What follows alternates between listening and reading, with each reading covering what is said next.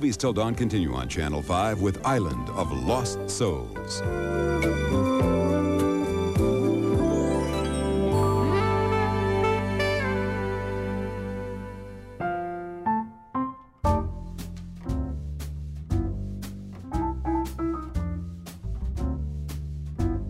Welcome to Movies Till Dawn, a new podcast that's a safe space for filmmakers to talk about the fascinating and exasperating and always unusual and never quite the same thing twice process of creating motion pictures. I'm Raymond DeFilita, and I'm the show's Toastmaster General. The great film director Peter Bogdanovich died on January 6th of this year, which is 2022, and I'm recording this on January 20th. Which means just a few weeks later, and I'm still feeling the pain of it because Peter was a close friend of mine for 20 years. I'm honored to be able to say that. He was a wonderful friend to have, too. He was supportive, he was charming, he was inspirational, and he was also a much misunderstood guy, I think, in some circles, or maybe in a lot of circles. He had an extraordinary career, and if you're listening to this podcast, you probably know that. You probably know The Last Picture Show and Paper Moon and Mask and What's Up, Doc. And those are just the hits. There's plenty other stuff that he directed. He was also a film historian and journalist. And if I'm not mistaken, he was really the first of the American film directors to come from film history. That was more common. Well, so for instance, the French New Wave filmmakers, Godard, Truffaut, began as film fans and enthusiasts and writers and turned themselves into filmmakers. That was an unusual thing, though, for an American to do. The general feeling in America was that movie directors were tough guys and they didn't really care for the movies, but they went out there and got paid and they knocked them over and they yelled at actors and they grinded them out. And that was sort of the kind of BS macho version of what a movie director was. And Peter kind of upended all that by being an unabashed fan and writing about it and interviewing filmmakers who he admired so he could learn from them. His essays on actors, which are wonderful, are collected in a book called Who the Hell Is in It? And his essays or his interviews with directors are collected in a terrific book called Who the Devil Made It? These are two books that you have to have on your shelf if you're into the movies. So there's a lot of Peter information out there and a lot of recordings, interviews of Peter. There's a deep dive. It's a podcast that Peter did just a couple years ago with Ben Mankiewicz called I'm Still Peter Bogdanovich. And so, I can't add much to that. You don't need me to add much to that. But I can add something to Peter's legacy that I don't think anyone else can. And that's the fact that Peter was a singer. And an enthusiastic singer. He loved the music of the 1930s and 40s. And I know this because I was his accompanist. You can find a CD that's out there. You can find it on YouTube, actually, called Monday Morning Quarterbacks. And it's Peter singing, and it's me playing the piano.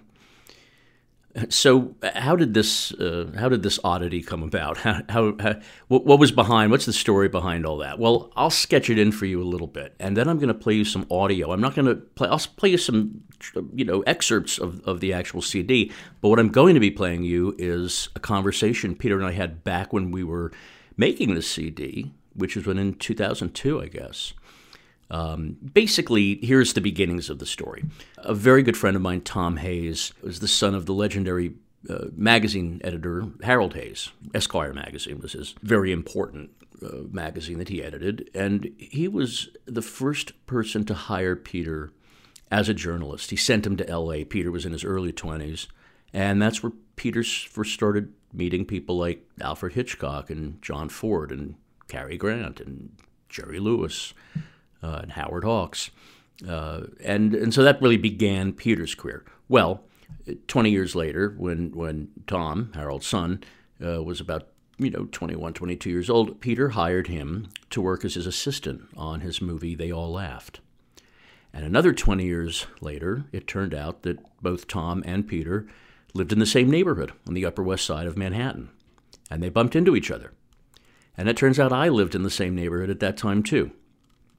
Now, I'm not going to bother to go any further with this story because it's part of this audio that I'm going to play of me and Peter having this conversation. It was recorded because Tom decided, thank God, to make an actual kind of record of us making the CD together.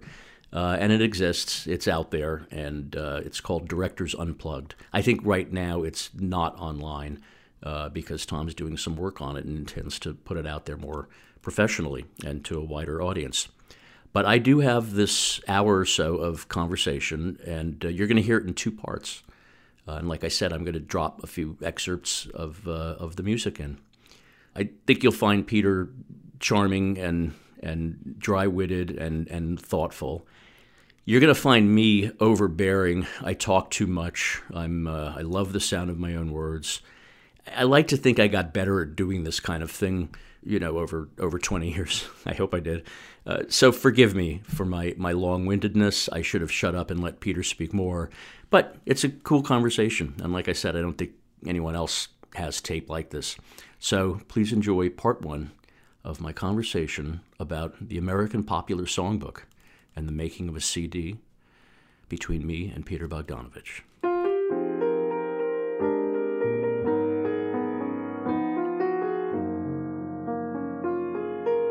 We decided to give a party to inaugurate the Steinway. Is that what the party was? Yeah. And when was that? And that, I think, was in July or early August. And that was the first time I met you. Yeah, because Tom invited me.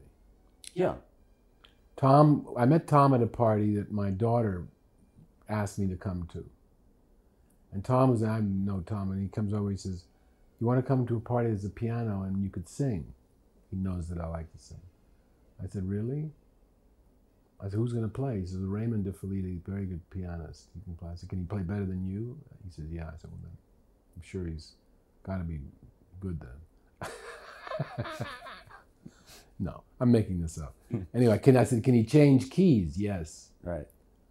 So then I came and we were playing, and it was fun. And it was funny because the party quickly turned into a kind of an impromptu concert, and everyone at the party thought that it was something that we had worked up, dreamed up. And they said, "Oh, we didn't know you knew Peter and that you guys performed together." And I just sort of lied to everyone and said, "Yes, we've been doing it for years. He comes over all the time." And then, like most good lies, it turned out to be the truth. The truth. Yeah. But it was so much fun. And then Mark Lipsky comes over and says, well, you guys ought to do an album. Right. And I told him the name of my doctor, so you have his head examined. How many people have come into your life and said, I want to produce something with you? And you don't even want to hear it. No, they never. They don't do it. Nobody does it. I always say, sure, let's do it. Of course, do it. And then they run. But Mark did it. To our eternal dismay. Chagrin. Yes. No, and then we that's played how it started. every couple of times a week. We were rehearsing twice a week. And it was sort of interesting to me is that without any real, just by kind of trying songs that each of us liked out on each other, gradually a list sort of developed. And the peculiar thing about the list is I think it took its own shape, and it kind of has its own theme. They're all songs that are, one way or another, I think, good stories. And you helped me tremendously in singing it because you said, act it more than sing it. And acting has to do with, therefore, like you say, has to do with a story and a song that tells a story in which there's a guy that that I could play. Mm-hmm. Mm-hmm. And sometimes songs dropped out because it didn't seem like me. Yeah, and sort of a persona started to develop, which was who are you in this project? That was what did it. That's what we really ended up. That's how, because there were songs that I liked that I thought, oh, I'm surely going to sing this, like Once Upon a Time. Mm-hmm. And then somehow it didn't seem to be right once we started going. It seemed not sophisticated enough. Right. It sort of became rather New Yorky, since we're both New Yorkers. Yeah. It did become sort of like, well, this doesn't seem like a New York sort of song. There's a wonderful phrase that John Lahr used about Sondheim's music, which, of course, we don't do any Sondheim, but I think of this phrase. We thought of you doing Sondheim. Yeah, and wisely ran the other way. But his phrase was boulevard nihilism. And whenever I listen to the album, I think, yes, Boulevard Nihilism. It's so sophisticated and urbane. Romantic pessimism. Yeah, yeah. We did say at one point, I think we said, let's do all torch songs. Mm-hmm. Or suicide songs. But then we got hung up defining what a torch song is. Yeah. And I think one thing we found was that a lot of songs that aren't specifically about a lover carrying a torch for a lost love, songs that in fact are reasonably optimistic, can still have a sadness to them that is so poignant. Like More Than You Know. Yeah, More Than You Know is... Not really a torch song. It appears to be a song about a person who's very happily telling someone how important they are to them, and yet More Than You Know is heartbreaking to me. Yeah, yeah. There's a yearning to it. There's an implication that maybe one day she'll have to remember that he loved her more than she knew. Yes, and there's a desperation in loving you the way that I do. Yeah. There's nothing I can do about it. It's that sort of very hard... Loving may be all you can do. Yeah. But baby, I can't live without it. Yeah, so she's maybe not perfect, but right. He sure does like her in the sack. Yeah. More than you know, more than you know, girl of my heart, I love you so. Lately I find you're on my mind, more than you know.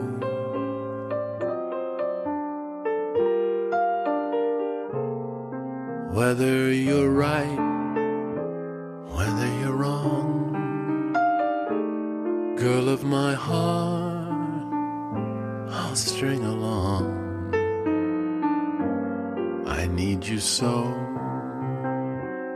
more than you'd ever know.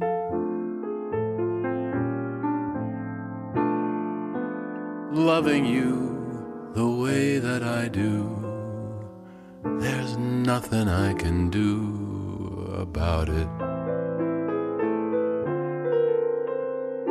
Loving may be all you can give, but baby, I can't live without it. Oh, how I'd cry, oh, how I'd cry if you got tired and said goodbye. More than I'd show, more than you'd ever know.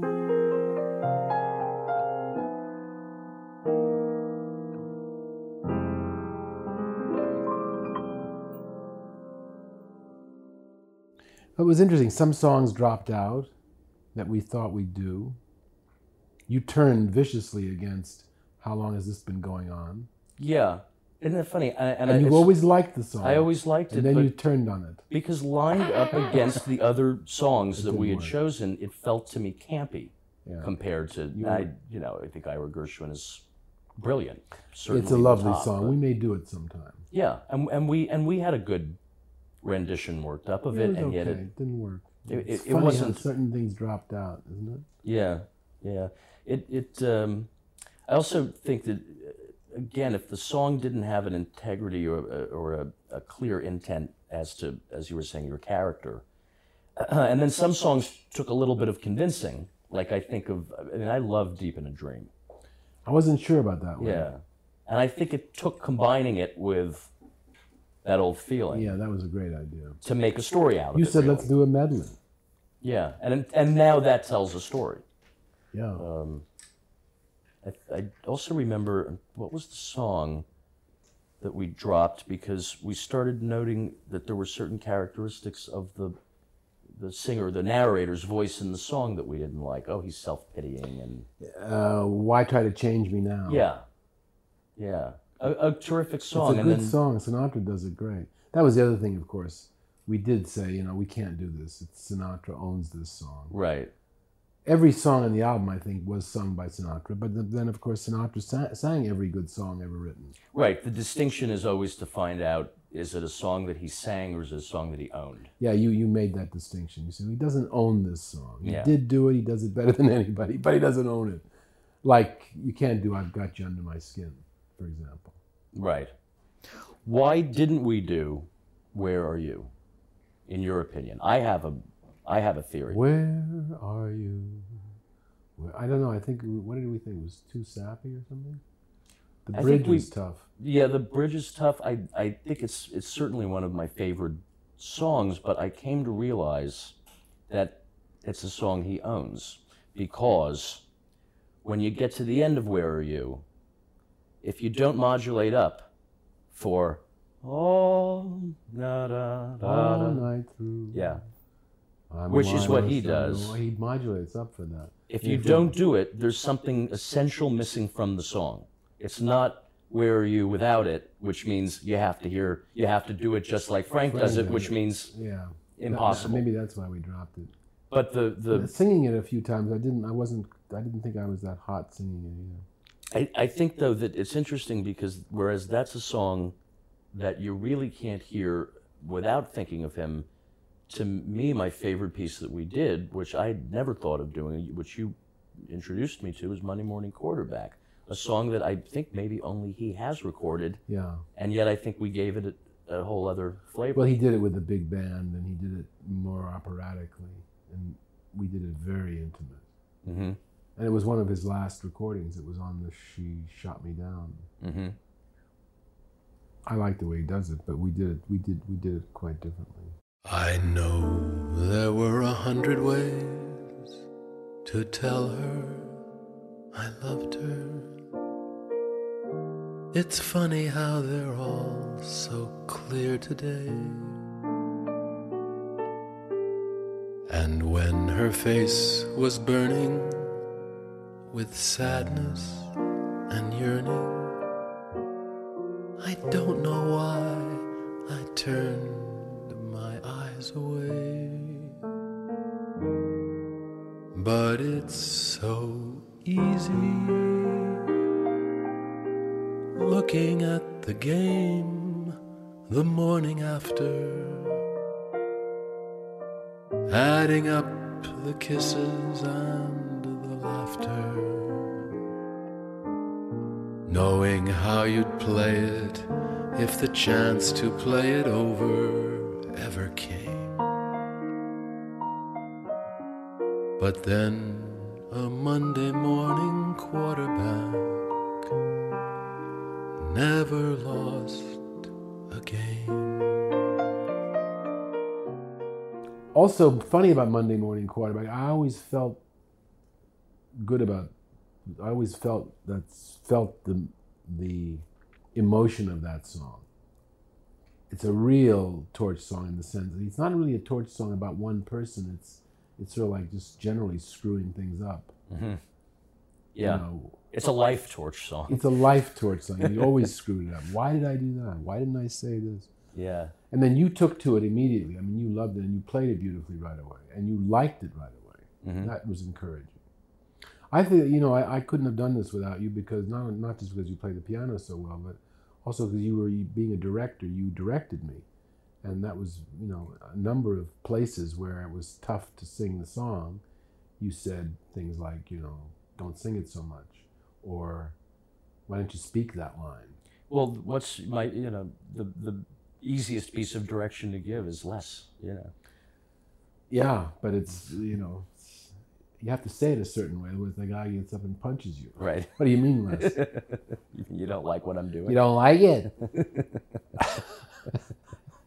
The other great thing about this for me was in discovering the joy of doing it, and not doing it in a too professional environment. It was you and I in a relaxed environment, just having a nice time. It was fun. We were exploring both songs. having difficult summers for different reasons. Mm-hmm, mm-hmm. And we'd come together and we could forget about whatever the outside world was about. We could just be sad playing the music, being happy playing sad music. Yeah. Yeah, and for me, most of these songs, all of the songs, to me, they transport me to it's another world that this music comes from. It's a world where you can you can say things like "loving you the way that I do." You know, it's the style that people thought in and lived in is echoed in the popular music of the 20s and 30s and 40s. That Old Feeling, to me, is a song that is so evocative of that period. 1938. That's the way people talked and felt and spoke. That was the music that you heard on the street. Yeah. It was, I suppose, the equivalent of Eminem. God forbid. Unbelievable to think of. Well, it's unbelievable to realize how much the world has changed. Yeah. When you listen to the music of that moment of the 20s, 30s, 40s, even some of the 50s, sort of started to fall apart in the 50s. But I don't know if we have any 50s songs in there. Let's see. Well, certainly the newest is Monday Morning Quarterback, which is from the 81. But that's a huge leap. I think most of them are what, 30s. The 30s songs, yeah. Yeah, for the most part. I Get Along Without You very well. I think it's even late 20s, isn't it? I don't know. I don't know when he wrote that. It's Hoagy Carmichael. We have two Hoagy Carmichael songs. Yes, we have that and Georgia on My Mind. Which you suggested we do, and it works. I love the way Georgia worked out too. It's one of those songs that's been done so much, and is associated, I suppose, largely with Ray Charles and and that recording. I used it in Paper Moon. That's right. With Hoagy Carmichael's recording of it. Right. And yet it's a song that, even though it's been used so much, when you reduce it to just its words and music, it's so plaintive and it's a great song. Lovely, yeah. Yeah, it's lived long enough to outlive its own cliche. Yeah, that's value. 1930, that one. Yeah. But you're right, that it was partially, the fun of it was going into that era that is really vanished. Mm-hmm. Mm-hmm. Except with small oases, where where people like us play that sort of music, but you don't hear it much. Yeah. Linda Ronstadt occasionally comes out and does, somebody like Linda Ronstadt decides to do a oldies song album, but. Or now there are these, there's this woman, Stacey Kent, who's very good, and and even that seems to pose a problem for new performers doing old music. Everyone wants them to be saying something new with the old music, and to which I think, what more can you say except what the songs represent? Yeah. And I think the thing you said earlier is a very important point, which is the idea that we're telling a story. Because I once asked Sinatra about it, and he said, each song is a little story with one character telling the story. Mm-hmm. He was such a great actor of songs too. I mean, that was really what he did, except he could sing. When did you know Sinatra? Well, I knew him. I met him in the mid-70s.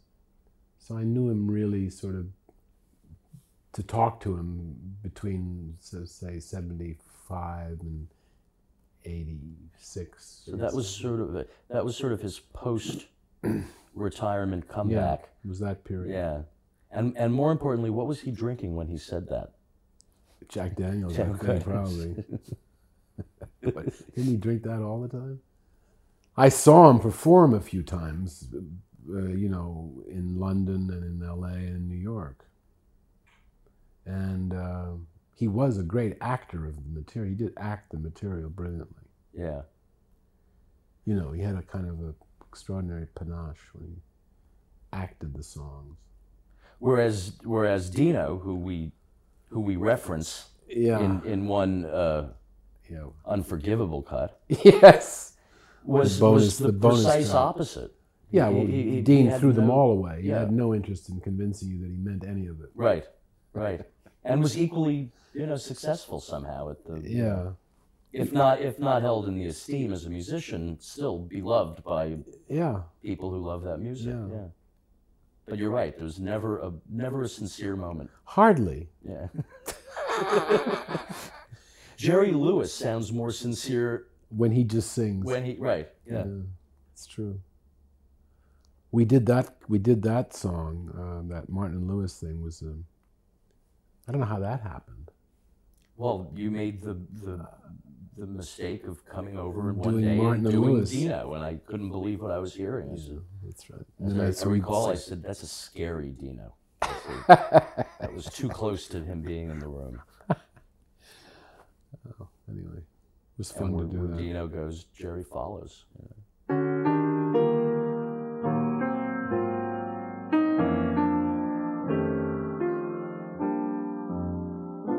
Your sweet expression, the smile you gave me, the way you looked when we met. It's easy to remember, but so hard to forget.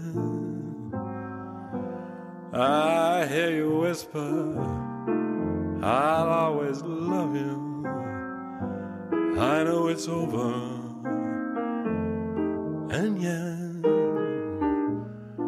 it's easy to remember, it's so hard to forget. So I must dream to have your hand caress me, fingers press me tight.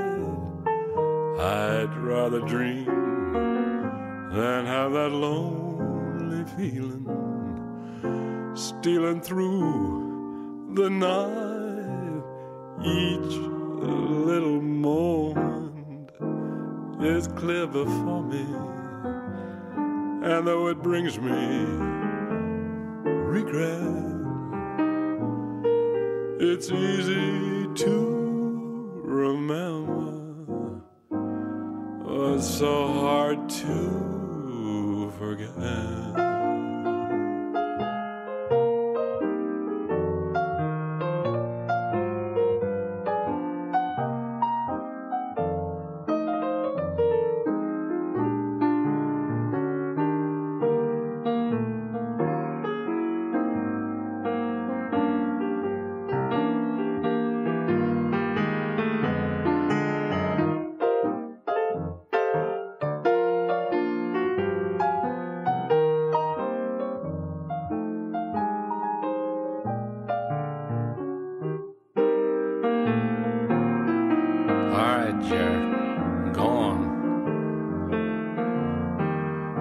So I must dream to have your hand caress me, fingers press me tight. I'd rather dream than have that lonely feeling stealing through the night.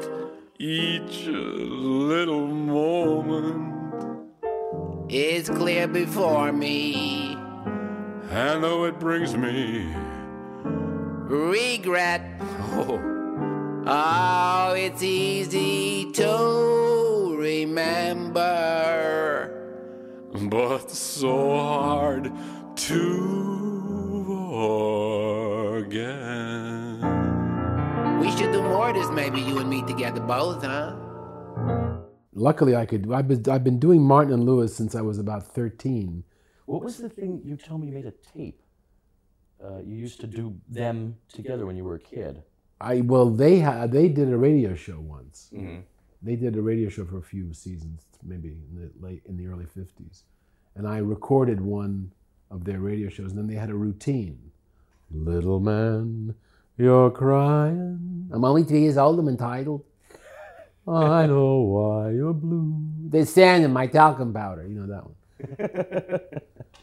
Someone took your kitty car away. It was Mother. She's hated me for years.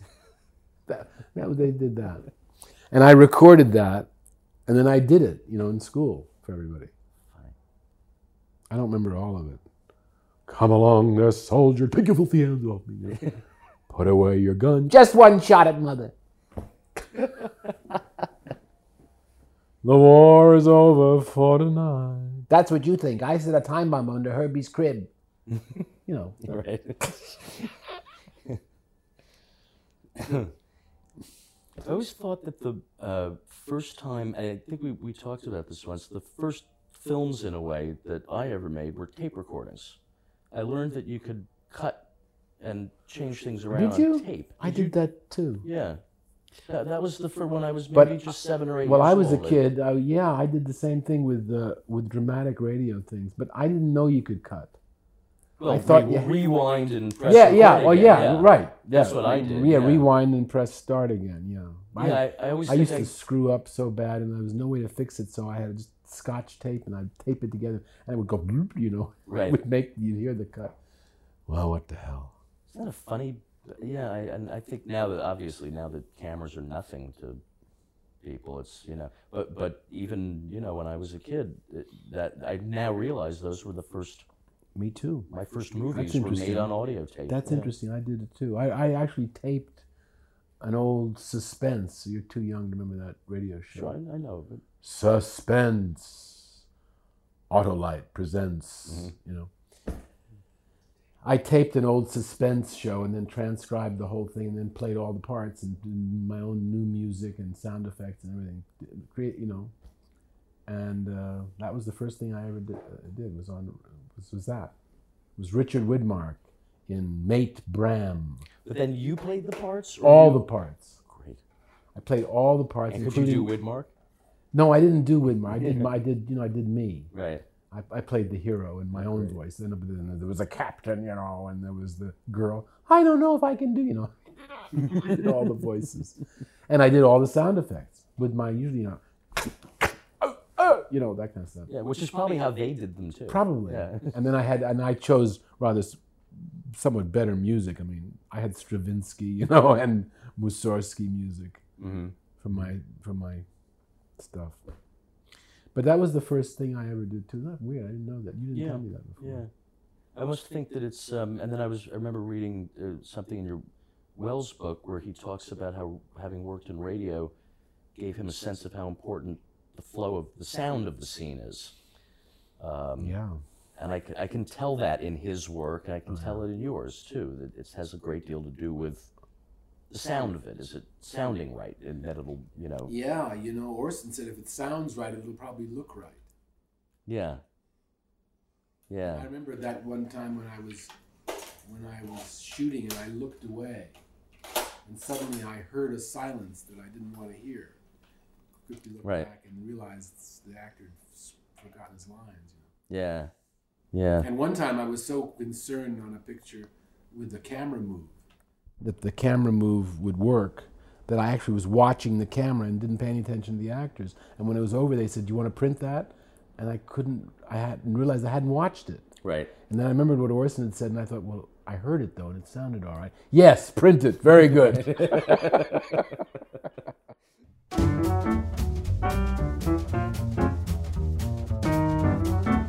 If you enjoyed listening to Movies Till Dawn, you can visit my blog where I post videos related to the subjects that I interview.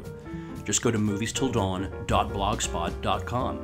You can find this podcast at moviestilldawnpodcast.com, but we're also available on most of your favorite podcast platforms like Apple Podcasts, Stitcher, SoundCloud, TuneIn, Spotify, and YouTube. I would love to hear from you. If you're inspired to reach out, you can email me at moviestilldawnpodcast@gmail.com. And please feel free to follow me on Twitter at ReelRDEF. That's ReelRDEF. And if you have a film geek in your life, or even just a mildly curious fan, spread the word that we're here.